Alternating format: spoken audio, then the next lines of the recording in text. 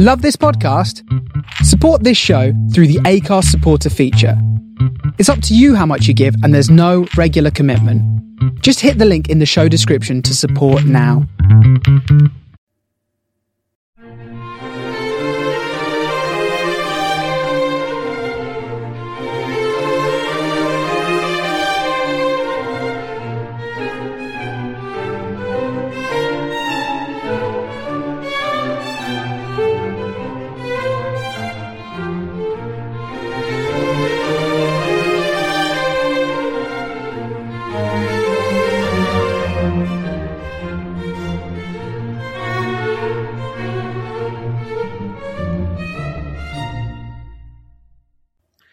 Hello and welcome to episode 28 of A Grand Tour with my great-great-granddad. My name's Ed Hill, and if you're tuning in again, thanks very much for listening. If this is your first time, welcome. I hope you enjoy the next, looks like it's about an hour or so, podcast. This is the podcast dedicated to the journals and history of my great-great-grandfather, William Mowbray Scott, and these were written in the 1840s, and they mainly concern his time travelling around Europe as an engineer, working on a railway in Milan in Italy, and later on his time travelling across the Atlantic to Mexico, where he works in the mint. So just a few quick things to say. Firstly, if you enjoy listening to the podcast and you want to engage with me in any way, I can be contacted on various social media platforms. Probably the most obvious one is X or Twitter, and that one is Scott of the Historic, and that's at 3G Grand Tour. That's the number 3G Grand Tour. By all means, message me on there or leave comments, hopefully nice ones, about the podcast. It's always great to get a little bit of interaction going on. And also, if you've got anything you could enlighten me about, because when I do these podcasts, although I do some historical research as much as I can, there's some things that I just don't find answers to, or I don't find satisfactory answers to. So if there's anything that I mention in them and you think, oh, I know more about that than him, it's always great to hear back and be enlightened and actually then correct maybe the errors that I've made. Should mention also there's a Facebook page, that is at Grand Tour with my great-great-granddad. Both on the Twitter site and on the Facebook site, there's a few images and things that I put on there which perhaps help illustrate the podcast a bit. And then there is the Mastodon account as well, although it's not exactly going stratospheric, as they say. That is GG Grand Tour at Scotted at universadon.com. So Universadon is the server. Hopefully you'll find me on there if you wish to go through the Mastodon route to do your social media chatting. Just additionally say, talking about images illustrating things, I have actually edited the first half of an interview that I did with the railway historian Anthony Dawson. That was episode 25 of the podcast. But I've actually done a YouTube video of that now, just of the first half, because it's about half an hour long, and I thought it was better to split it into two halves rather than doing it in one long hour session. But that's the interview there, and you can see both myself and Anthony talking about things. And I've added quite a few pictures and images and things just to help illustrate that interview if that's of interest to you. So basically, if you go to YouTube, probably have to put in the search engine the whole thing, A Grand Tour with my great-great-granddad. And on the channel there, you'll see this video of myself and Anthony talking about the very early railways and the sort of trains that William would have driven.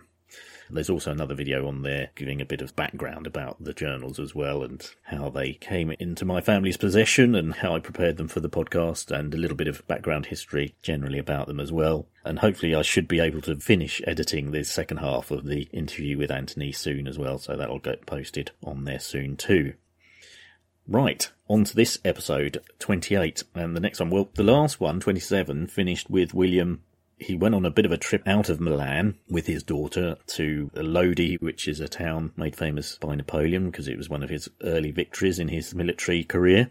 And then he sort of sums up his time working on the railway and how he managed to overcome the various issues that he had to deal with, whether that was bad weather in the winter of 1840 and also a rather, shall we say, corrupt management that he was having to deal with as well, not paying the workers properly and things like that. So that's how the last episode finished. In this one, basically, William's got a bit of time now from finishing his time working for 2 years on the railway, and he's touring a bit more of Milan, or I think he's sort of going around things that he'd like to explain to people in the journals.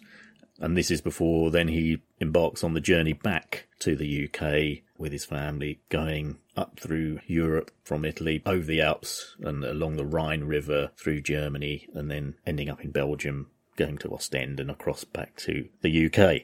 So basically he has this period of time where he's still got a chance to do a bit more sightseeing. So this is it, episode 28 of The Grand Tour with my great-great-granddad.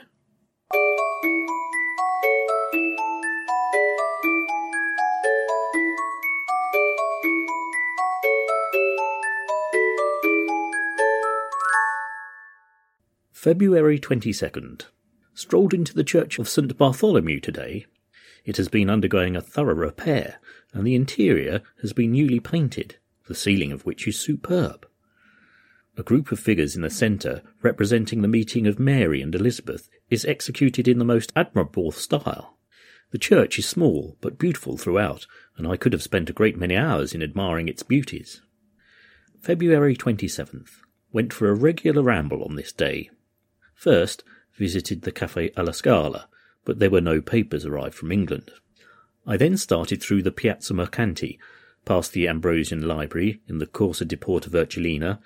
In this street is the Palazzo of the Viscontis, the descendants of the ancient and once powerful family of that name.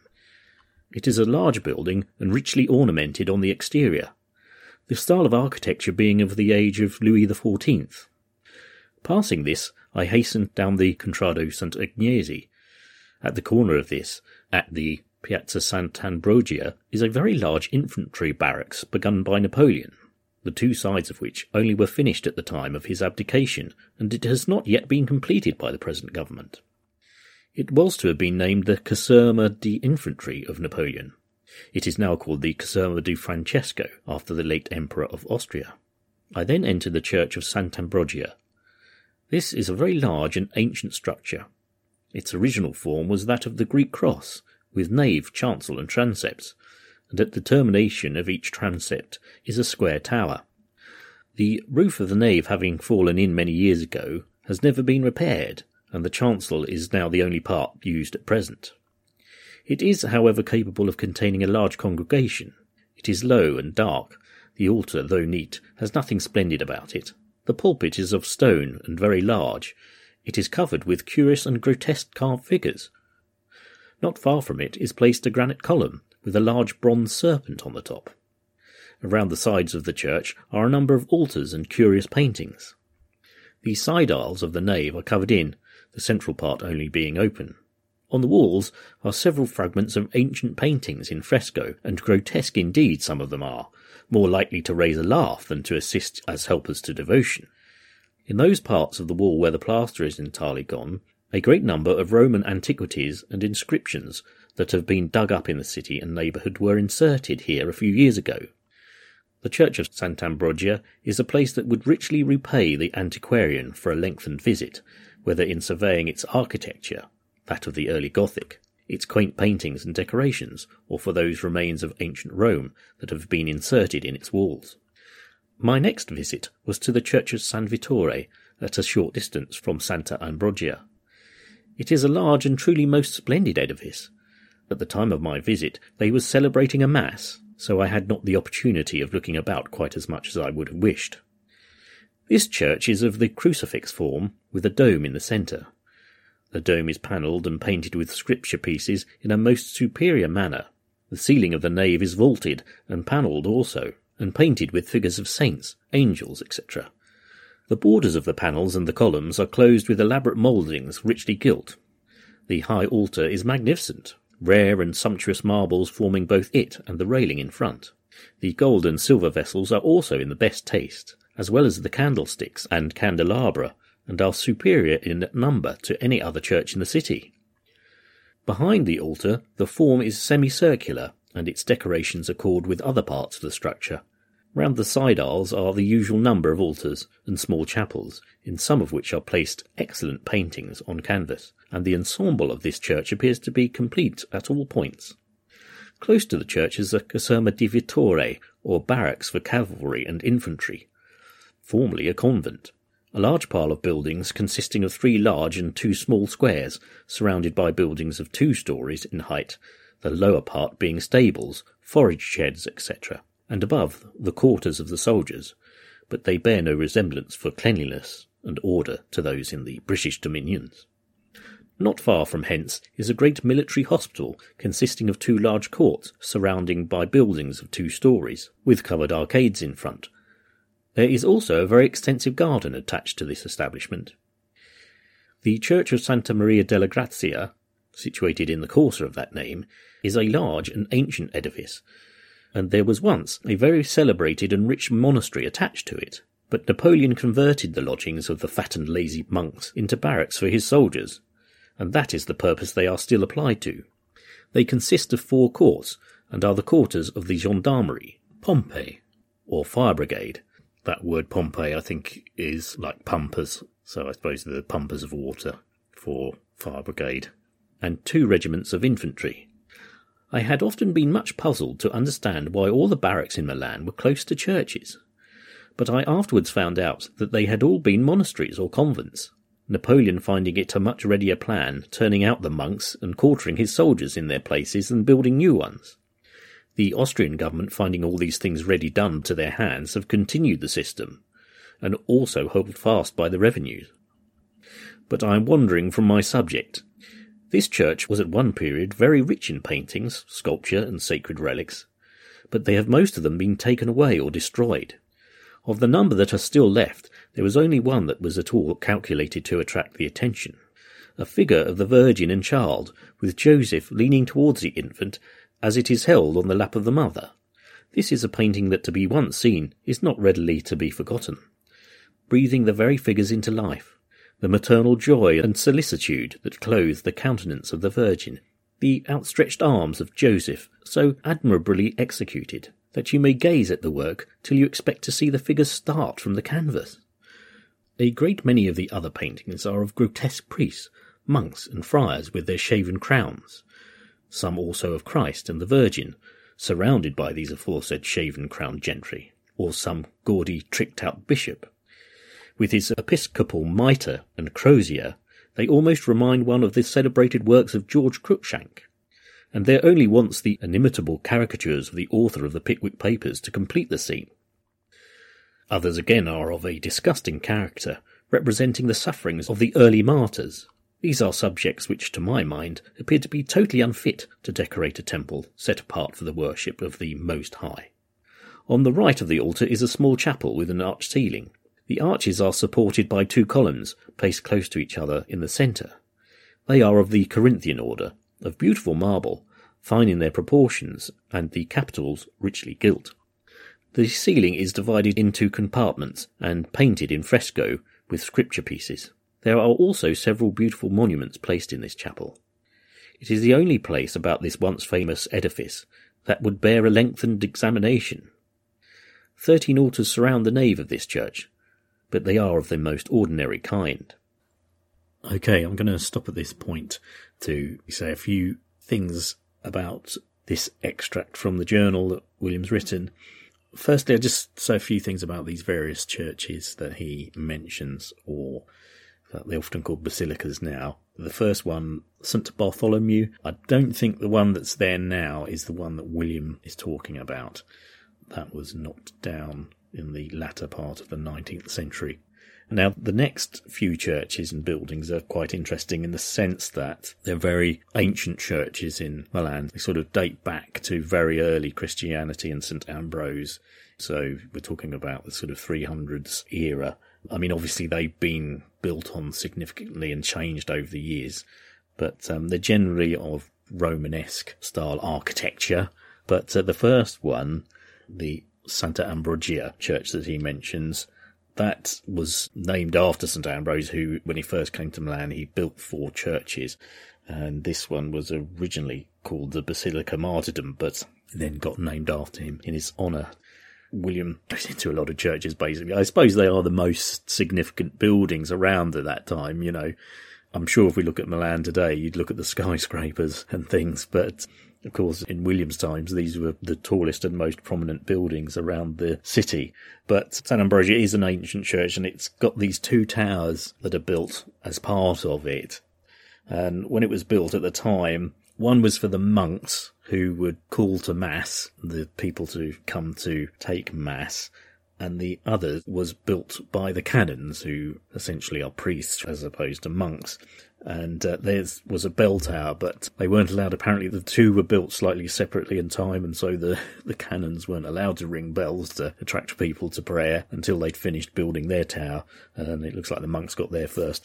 Also, there's a column outside of it, an ancient column that's in some way linked to some story about the devil. It's apparently got two big holes in it, this marble column, and it's said to be where the devil bashed his horns against this column. But that's the Church of San Ambrogio.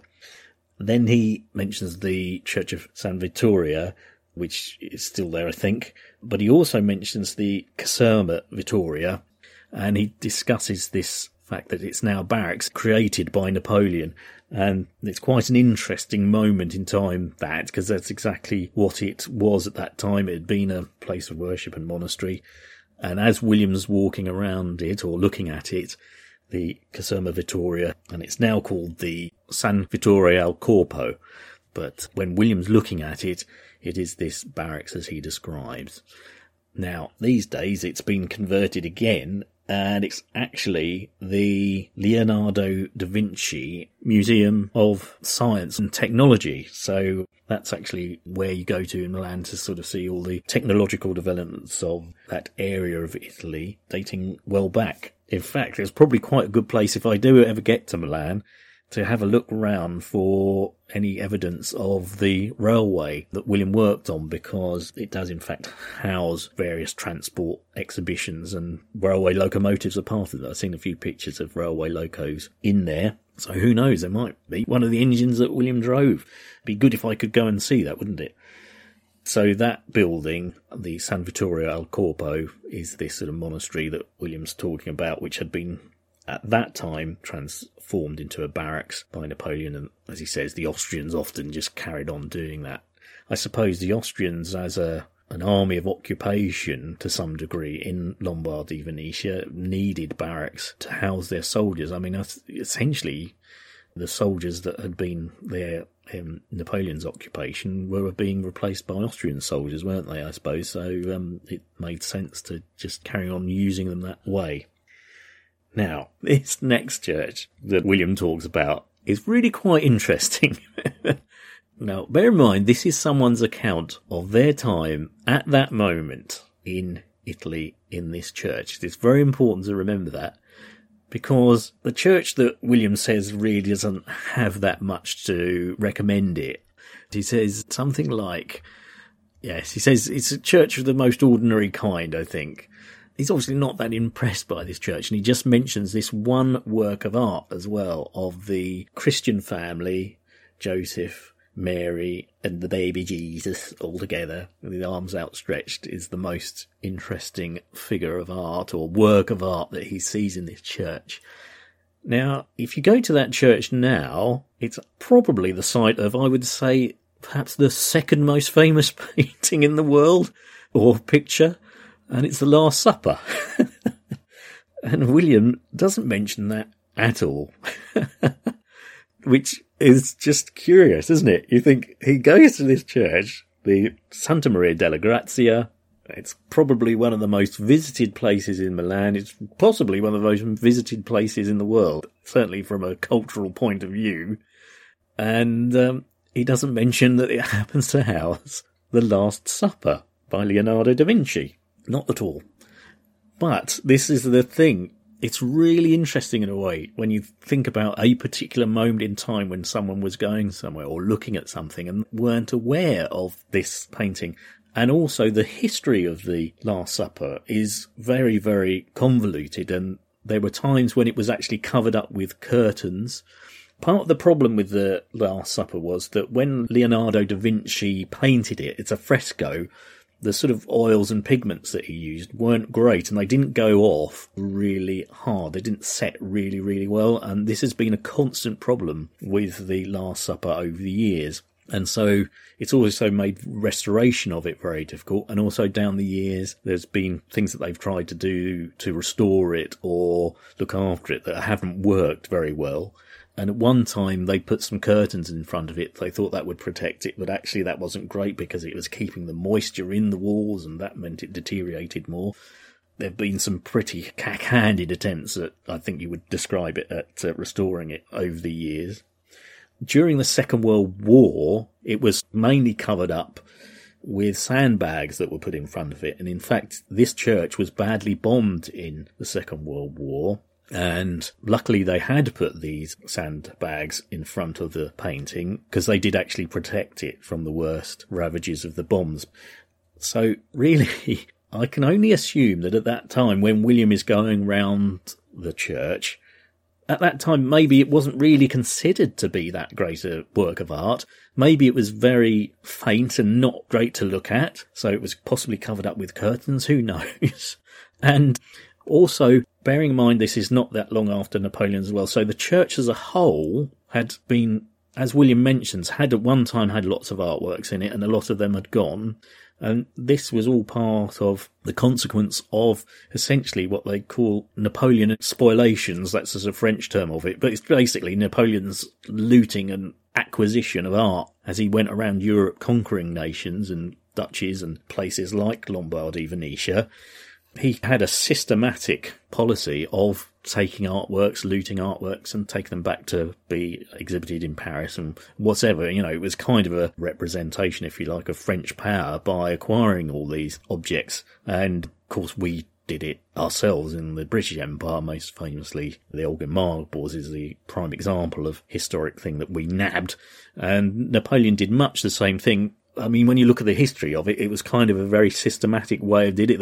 They were often done under treaties and things that he acquired these things. But the Santa Maria della Grazia had obviously suffered quite a lot from Napoleonic looting of the artworks in it, which again would suggest when William's there, much of that had gone. Some of it has been returned, but at that time it wouldn't have been.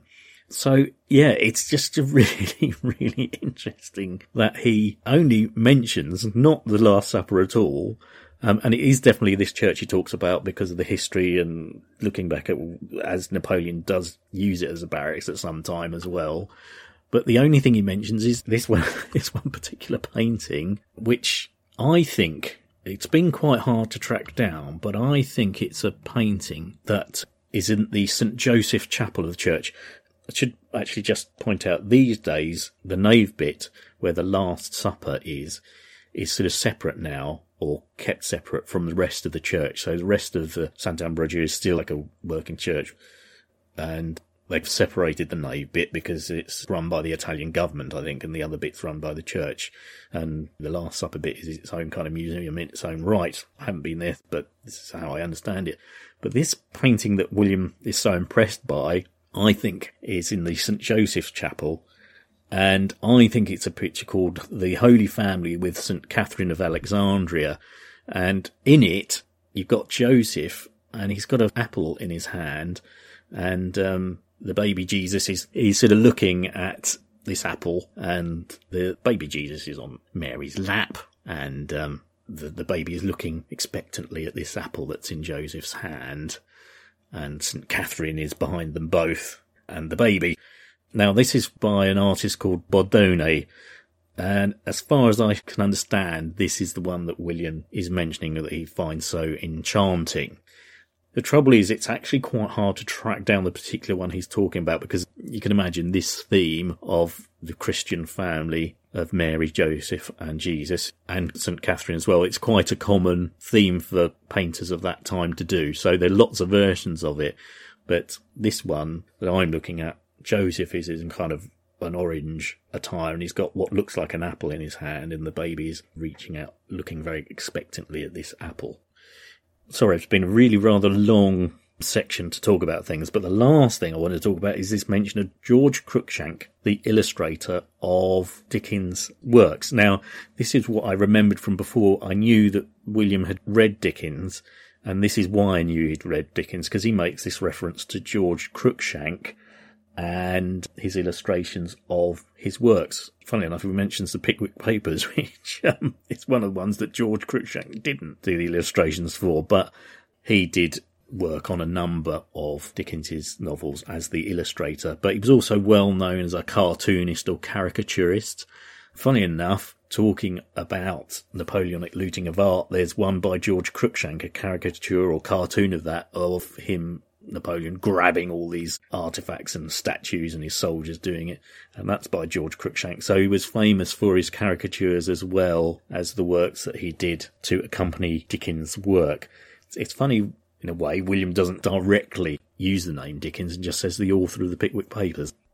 Now, there is actually quite a good reason for this, and it's probably because William may well not have known what Dickens's actual real name was, because at this time it was very, very early on in his career, and he tended to write under his pen name or pseudonym of Boz. And in fact, Dickens's first book is called Sketches by Boz. And George Cruikshank did in fact do the illustrations for that book. As you may know, Dickens's works were initially published in periodicals in episodes. So both Sketches of Boz and to some degree the Pickwick Papers are assemblages of these stories that appeared every week in magazines. So the pen name Boz sounds a bit convoluted really, but he chose it because apparently he used to call his brother Moses, and his brother couldn't really say the word Moses very well, he used to say Bozes, and that became Boz, and that's why Charles Dickens chose that as a pseudonym when he was very young, when he only just began writing as a novelist as opposed to a journalist. And the other interesting thing about that is that he actually started using the pen name the Inimitable Boz, and actually that then just became the Inimitable. And in fact, William does use that word. He says the inimitable author of the Pickwick Papers. So it just goes to show it's exactly at that moment in time when Dickens's work was being first published, but he was yet to drop his pseudonym and go under his actual name. So obviously these are books and stories that William must have read, but he very likely at that point didn't know what Charles Dickens's name was. George Cruikshank, I think he did Oliver Twist, and that was about it, I think, in terms of illustrations that he did for Dickens. But later on, they actually fell out because Cruikshank suggested that he'd actually instigated or come up with the stories for the Pickwick Papers and Oliver Twist and Sketches by Boz, which I suppose to some degree it was this thing where there was a slight rivalry between who was the more important person that the public were looking at. Were they looking at the pictures or were they reading the stories? You know, were they more interested in the pictures and illustrations rather than the stories? But there was this sort of falling out that Dickens had with Cruikshank, and apparently had it with a later illustrator of his who also suggested he came up with some of Dickens's stories as well. So it wasn't a great history there when it came to his illustrators. Actually, quite recently, I've only just realised that Dickens himself, only a few years later in 1844, did a sort of grand tour of Italy, and there's a works of Dickens that's not really very well known. It's called Pictures from Italy, about his time in that country, which I would quite like to read, although sometimes I think maybe I wouldn't, because it's probably written rather a lot better than William's account of things. Anyway, that's the end of this bit. Sorry, it's really dragged on.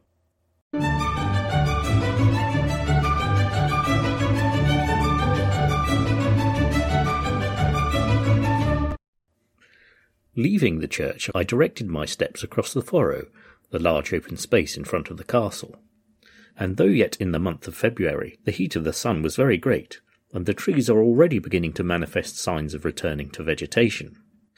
Whilst around us tower the mountains of Savoy, Switzerland, the Tyrol, their summits covered with snow. March 5th. I have ceased all connection with the railroad here today, and have now got nothing to do but prepare my return to Old England. March 6th. This morning I went for a ramble on the ramparts to the church of San Michele alla Fapone. This is now known as the Rotunda della Bassana, and it's also the Museum of Children in Milan now. This is a curious place. The church itself is in the form of a cross and of considerable size, with a dome in the centre. It is surrounded by a covered cloister of circular form and of very large size. This cloister has 4 iron gates corresponding to the door of the church. There are grated windows on the outside, and the inner part is supported by granite columns of the Tuscan order. The ceiling is vaulted and groined, and the pavement is of granite. The space betwixt the cloister and the church is covered with grass, and was in former ages used as a burying place, but that practice has long since been discontinued in all the continental cities. Leaving this, I proceeded up the Strada alla Forpone, and at a short distance I came to another old church dedicated to Santa Maria, but now converted into a sugar refinery. It had at one time been a fine building, but the windows have been blocked up by rough brickwork, and the whole edifice is fast falling into ruin. In the same street are 2 more churches, Santa Barbara and Santa Sofia, the latter of which belongs to the Hospital for Destitute Female Children. This is a very excellent institution, and reflects great credit on its founders, the late Contessa de Trielsa, and its present supporters.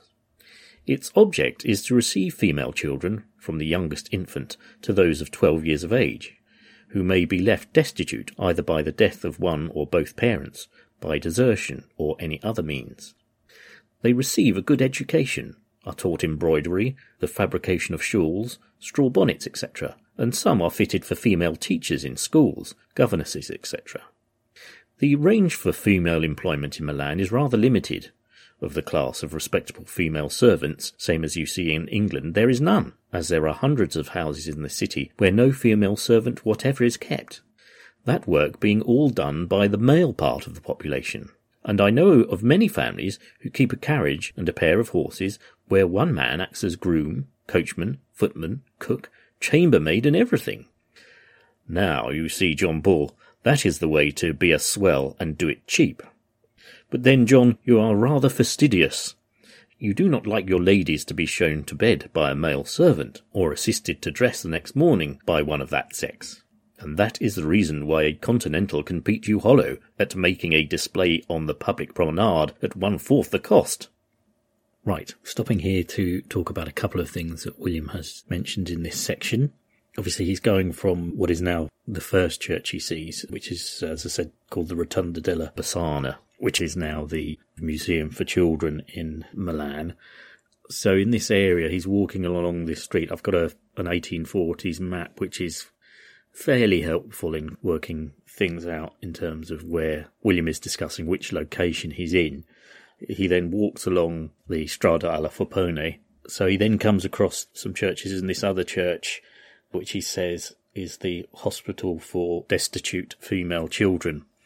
This whole area actually has a sort of long history, I would say, of being a medical area. In fact, very nearby is the oldest hospital in Milan, the Ospedale Maggiore. So I think probably this demonstrates that this area at that time was evolving into being an area of Milan concerned with medical things, really, I suppose. This hospital for destitute female children, I've had quite a lot of difficulty finding out much about it, other than to say he makes a reference to it being an excellent institution that reflects great credit on its founders, the late Contessa di Trivulzio. Well, again, this is a bit vague. The Contessa di Trivulzio, there is a lady called Cristina Trivulzio di Belgiozio. Oh dear, I can't really say it. Anyway. Cristina Trivulzio di Belgioioso. But I don't think it's her, but it may be linked to her mother, who would have been the late person by that time. Christina was alive at this time, and she actually had a very interesting life, the Countess. She, from a young age, became involved in the movement for Italian unification, and then really became one of its major champions for it. And later on in life, she wrote interesting articles and works about her travels abroad. But she's quite a significant figure, I think, in Italian history, and certainly she was very much involved in the fight for Italian unification, which to some degree was led by the aristocracy and middle-class intellectuals of Italy, really. So she kind of fitted into that strata of society that was trying to get Italian unification achieved. So Christina, although she would have been alive very much at the time William's there, she spends quite a lot of time in Paris as well. And when she's in Paris, her house becomes a bit of a meeting place for authors and historians and other people like Balzac and Victor Hugo and that. And so she becomes quite a figurehead, I don't know, not quite the right word, but she's certainly heavily involved in the movement of Italian unification.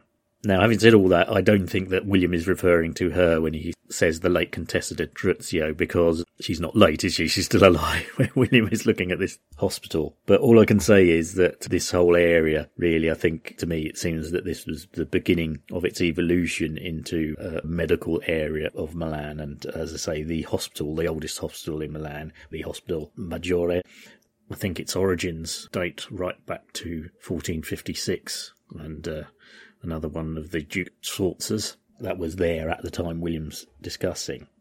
Just wanted to say a very brief thing that William talked about all the servants in Milan being male. Now, I'm not quite sure how true this is.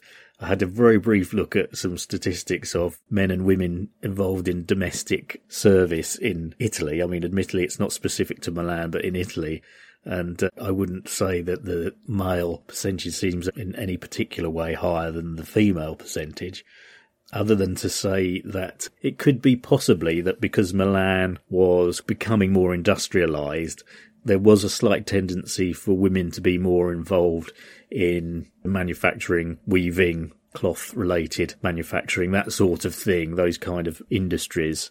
And that was always seen as a better move than working in domestic service. So that might well be what's going on here rather than it being a cultural thing. I think that William suggests it is. It's very hard to say because the whole thing of service and servants, William is looking at it, I think, from a very aspiring middle-class gentleman point of view.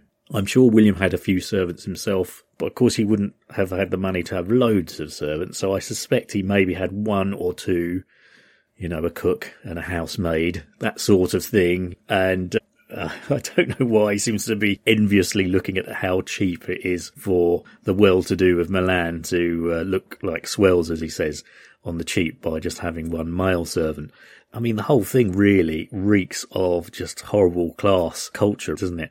This idea, obviously as a middle-class person, it was desirable to have servants because it demonstrated your status. There are mentions of people being middle class and sort of actually making financial sacrifices just so they could have a servant to prove their status. And William really reflecting this attitude that as a middle class person you should have servants. But they are a necessary evil. This is another term that's sometimes suggested in this era. Oh, they're necessary. It does go to show how much status was wrapped up in this whole thing, but unfortunately the poor people who were the victims or the consequence of middle-class people wanting to appear of higher status was the poor, lowly, downtrodden servants who had a pretty rubbish time. And perhaps in Milan it does suggest, you know, if you could get work in a factory or in some sort of trade, that would be better than being a servant.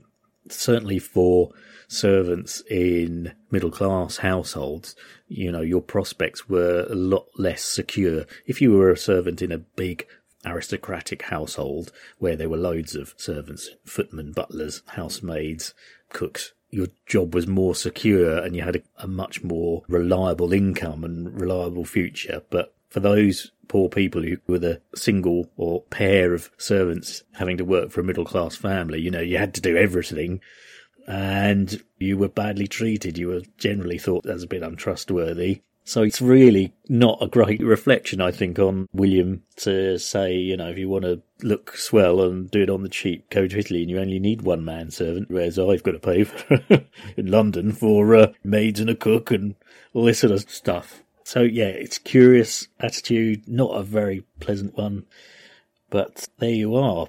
Charles Dickens had servants. At this time, it was considered the norm, and it was considered a way of demonstrating your status in society. So that was obviously quite important to them at that time.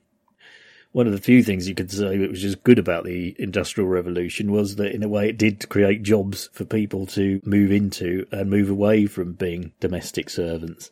It's all relative, if you were a servant, at least you had some sort of income. But certainly for those involved just looking after smaller households and the middle-class families, I think it was a much tougher deal than if you were involved in being a servant in this sort of Downton Abbey style situation that we're familiar with being shown on TV, or even the upstairs downstairs thing, which is being repeated on television late at night now. And I hated upstairs downstairs when I was a kid. I never watched it. Now, oh dear, I think it's a sad sign of increasing age. I end up watching upstairs downstairs repeats and enjoying them. Oh, what's going on now in the household?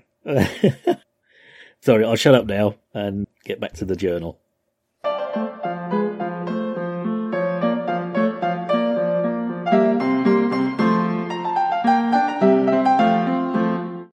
I next proceeded to the church of Santa Maria della Passione, and stood gazing for some time on the beautiful sculptures that adorn its principal front. The centre compartment, representing the descent from the cross, is a sublime piece of sculpture, both in design and execution. There are also two others that deserve particular notice: Christ scourged with rods, and the other binding of his hands, and placing the crown of thorns upon his head. I now entered the church and gazed for some time, lost in bewildered astonishment at the interior of this noble edifice, before I could descend as to any particulars of its adornments. In the centre of the church, the towering dome is seen, a graceful light streaming from its summit, giving the fullest effect to the splendid paintings that cover the lower part. These are in compartments, and represent the different scenes of the trial and the passion of the Saviour. There is Christ taken before Pontius Pilate, and also the scene before Cassius, the high priest. The scourging with rods, the binding of hands, and the putting on the crown of thorns. The procession from the city of Mount Calvary. Christ bearing the cross, the crucifixion, the descent from the cross. The figures in this are peculiarly natural and faithful. The burial of Christ in the tomb of Joseph of Arimathea. The soldiers casting lots for his garments. And lastly, their visit to the sepulchre and their astonishment at finding Christ had risen, most beautifully and faithfully depicted. There is also another large painting below the dome of the Ascension, another of Christ washing the feet of his disciples, the third of the Last Supper, and the fourth, the Feast of Pentecost. These are on the 4 immense columns that support the dome. 4 galleries stretch across these arches. In 2 of them are organs of fine tone and great power, the others for the use of the members of the Academy of Music, who often perform in this church. Against each of the columns of the nave are placed portraits of all the archbishops of Milan from the foundation of the archbishopric to the present period.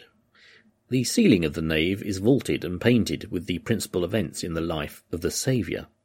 The various small chapels and altars that are placed in the side aisles are rich in paintings of a far better character than I have met in any other church in the city.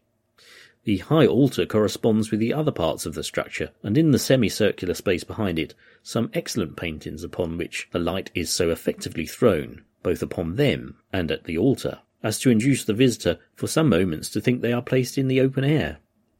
This church, taken altogether, is one of the best and most gratifying to the visitor I have seen in Milan, rich without being gaudy, combining the utmost grandeur with the greatest solidity.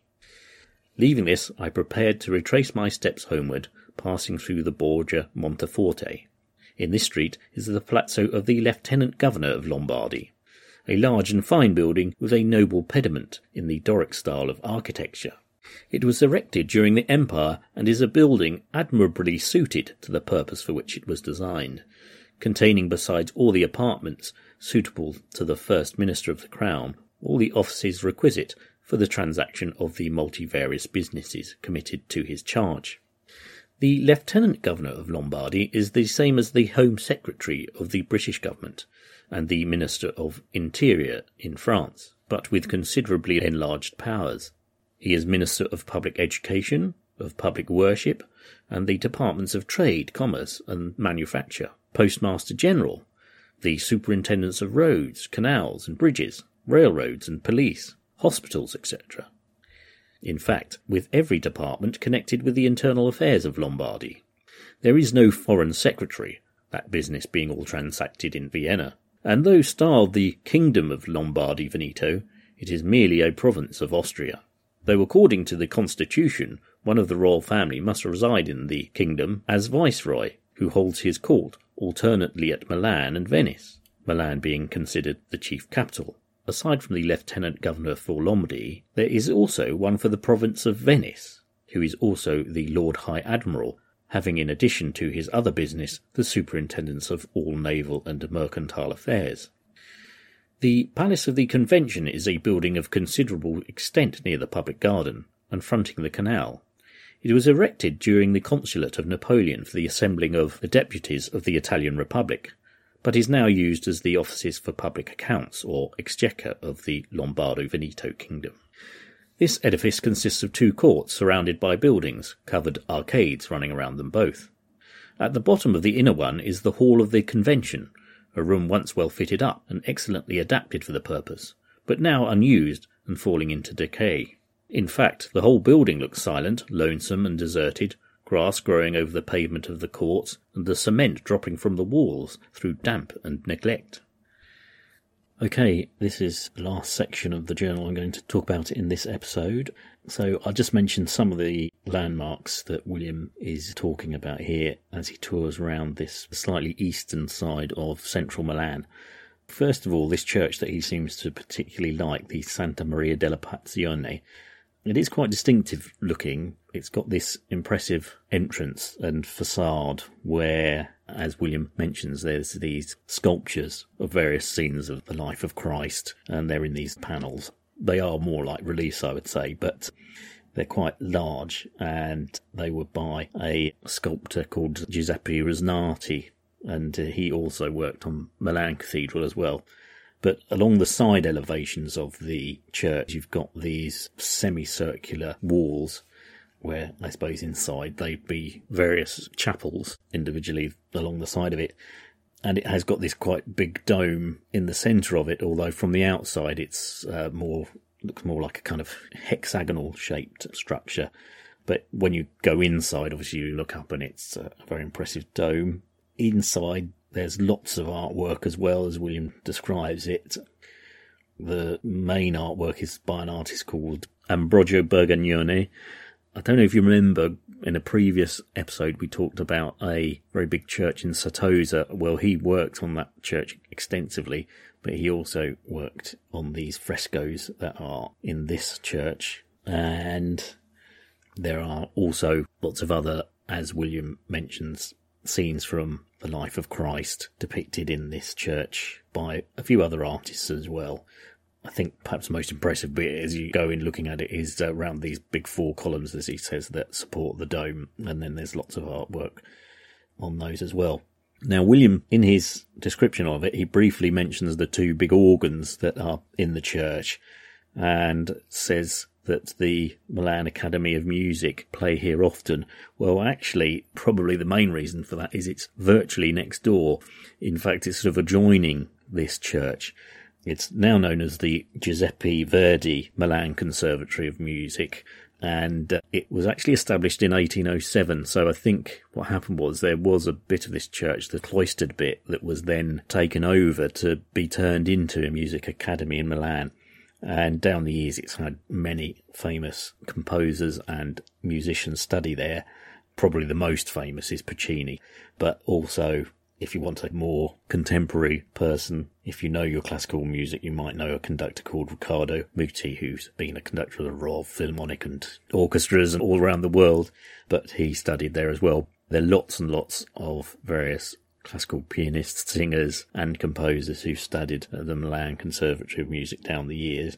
So it's right next door to this church, and I say it probably was part of the church before it got assigned. And I think this actually was certainly during the time of Napoleon's control over Milan that this Academy of Music was created there. Whether it was under instruction from Napoleon or whether he had much knowledge of it, I don't know, but it's down the years produced many, many famous musicians and composers.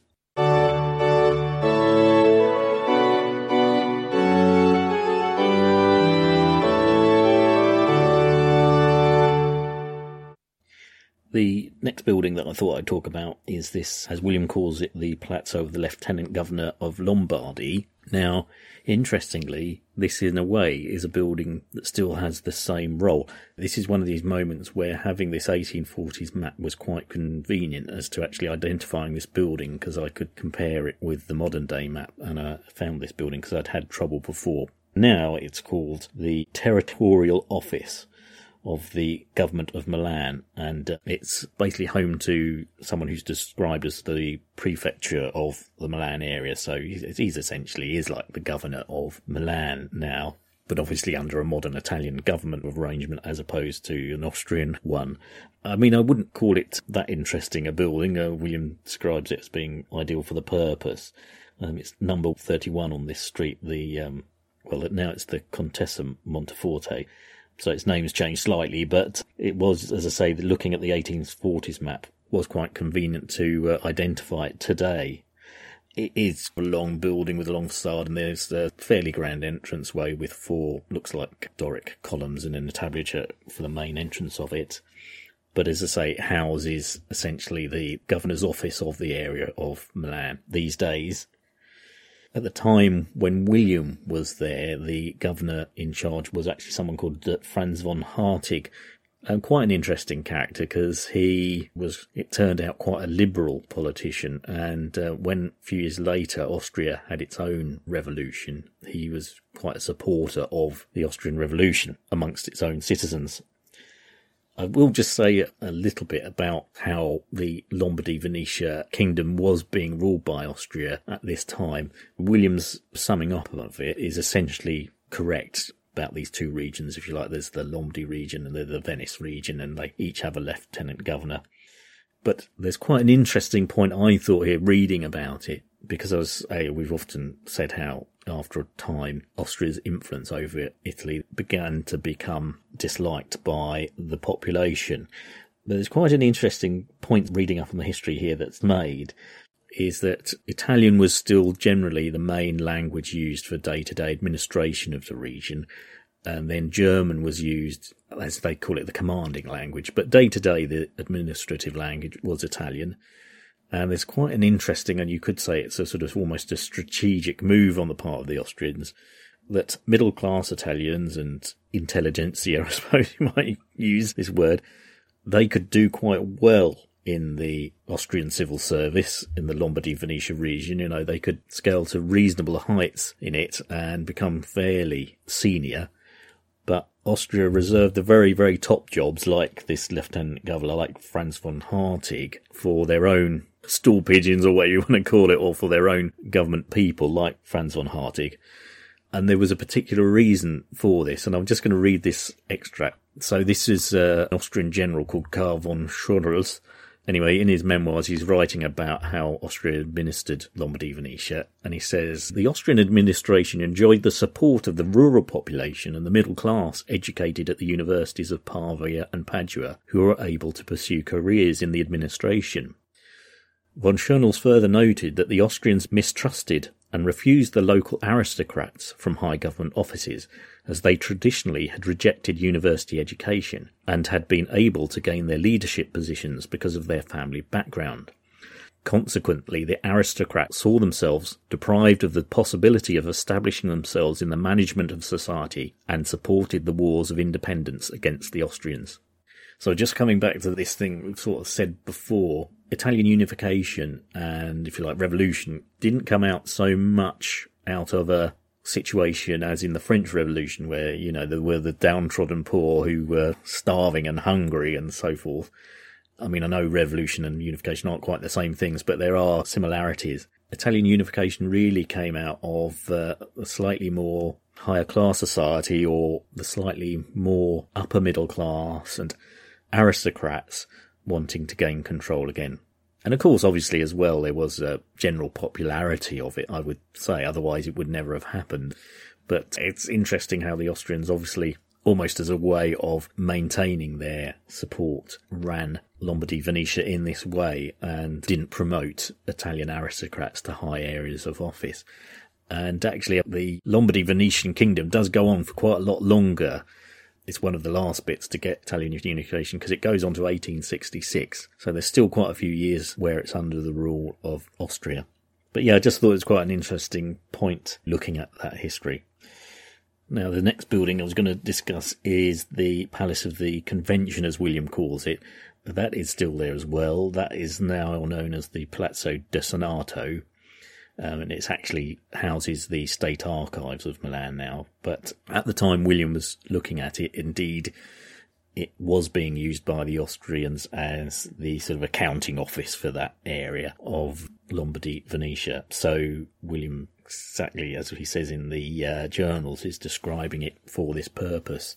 Like a lot of these buildings, William often says, it was created by Napoleon to do this.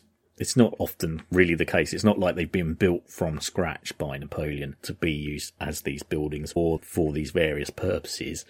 Often down the years, they're existing buildings that have been heavily transformed and altered for those roles. So this is an example of that. The building actually dates back well before Napoleon's time.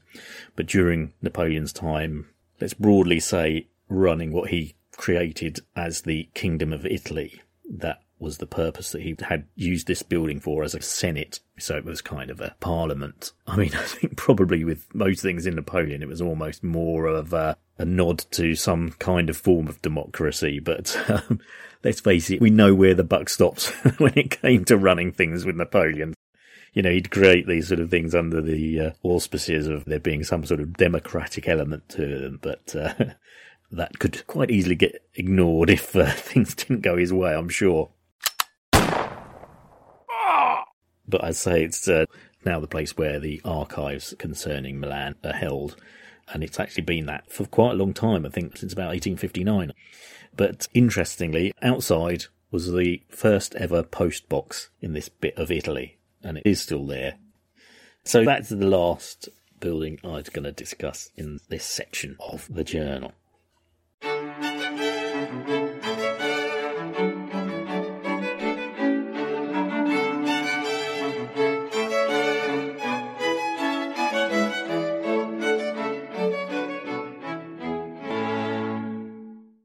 Right, so that's the end of this episode, 28. It has gone on a little bit longer than I would have liked, but there ended up being quite a lot of things to talk about. And as I've said often before, this is the nature of the podcast. I do try to keep it at the maximum of an hour. So this one's been at the maximum. But I thought it was an interesting episode anyway. I thought there were some quite good things to talk about and note. Particularly William going around the church where the Last Supper is and not discussing it. It's funny because he does actually mention a draft or pre-version of it in the journals of the Last Supper by Leonardo da Vinci earlier on. So it's an artwork that he must have been to some degree familiar with, but I suppose he just went round and he didn't happen to see it in that church. As I say, it could well have been covered up by curtains. I mean, what you don't see, you can't talk about, can you? So there you are. Then, of course, there was the thing about Dickens as well, which actually I kind of almost, I don't know, stupidly, I'd kind of forgotten that Boz was Dickens's pen name or pseudonym. So I nearly got that whole bit of research completely wrong, and it kind of got me off on the wrong foot. But of course, his name was Boz. He was famous early on as Boz. But then having done the research and then looking at the dates, I realised, that is why William says, and the author of the Pickwick Papers, because it's more than likely he didn't actually know Dickens's name at that time. Because I remember the first time I read that, I thought, why does he just say Dickens's story, The Pickwick Papers, and mention George Cruikshank rather than Dickens himself? You know, it did seem a bit curious. But that's why, because he didn't know Dickens's actual name. So I hope you have enjoyed listening to this episode. The next one will be a bit more of William touring Milan, and then near the end of that one, I think he'll be preparing to go on his journey back. But there's still quite a lot he has to discuss about Milan and Milanese culture and things. I think whether this actually chronologically happened this way, or when he was just writing the journals, he kind of almost, it's like he decided that whole period where he was actually working on the railway, he doesn't really discuss very much, as I've said rather frustratingly, if you're a railway historian. He parks that bit aside and then starts discussing the buildings and culture around Milan. I'm sure he'd probably seen all these things as he was working on the railway as well during his 2 years, so maybe he's conjoining it all into one lump at the end of discussing his stay there. Anyway, that is the end of the episode. I do hope you enjoyed it. Do tune in again to the next one. There was a bit of a gap between this one and the last one, but as I often say, it gets quite difficult to complete them, and also editing the video took a time as well. But do tune into that if you'd like to see that discussion that I had with Anthony about things. As I say, I should have the second half of that finished quite soon. Do subscribe to the podcast. Do tell your friends who might be into history, who might be into Victoriana, who might be into all sorts of enjoyable things of the past about the podcast. And lastly, if you have been, thanks for listening.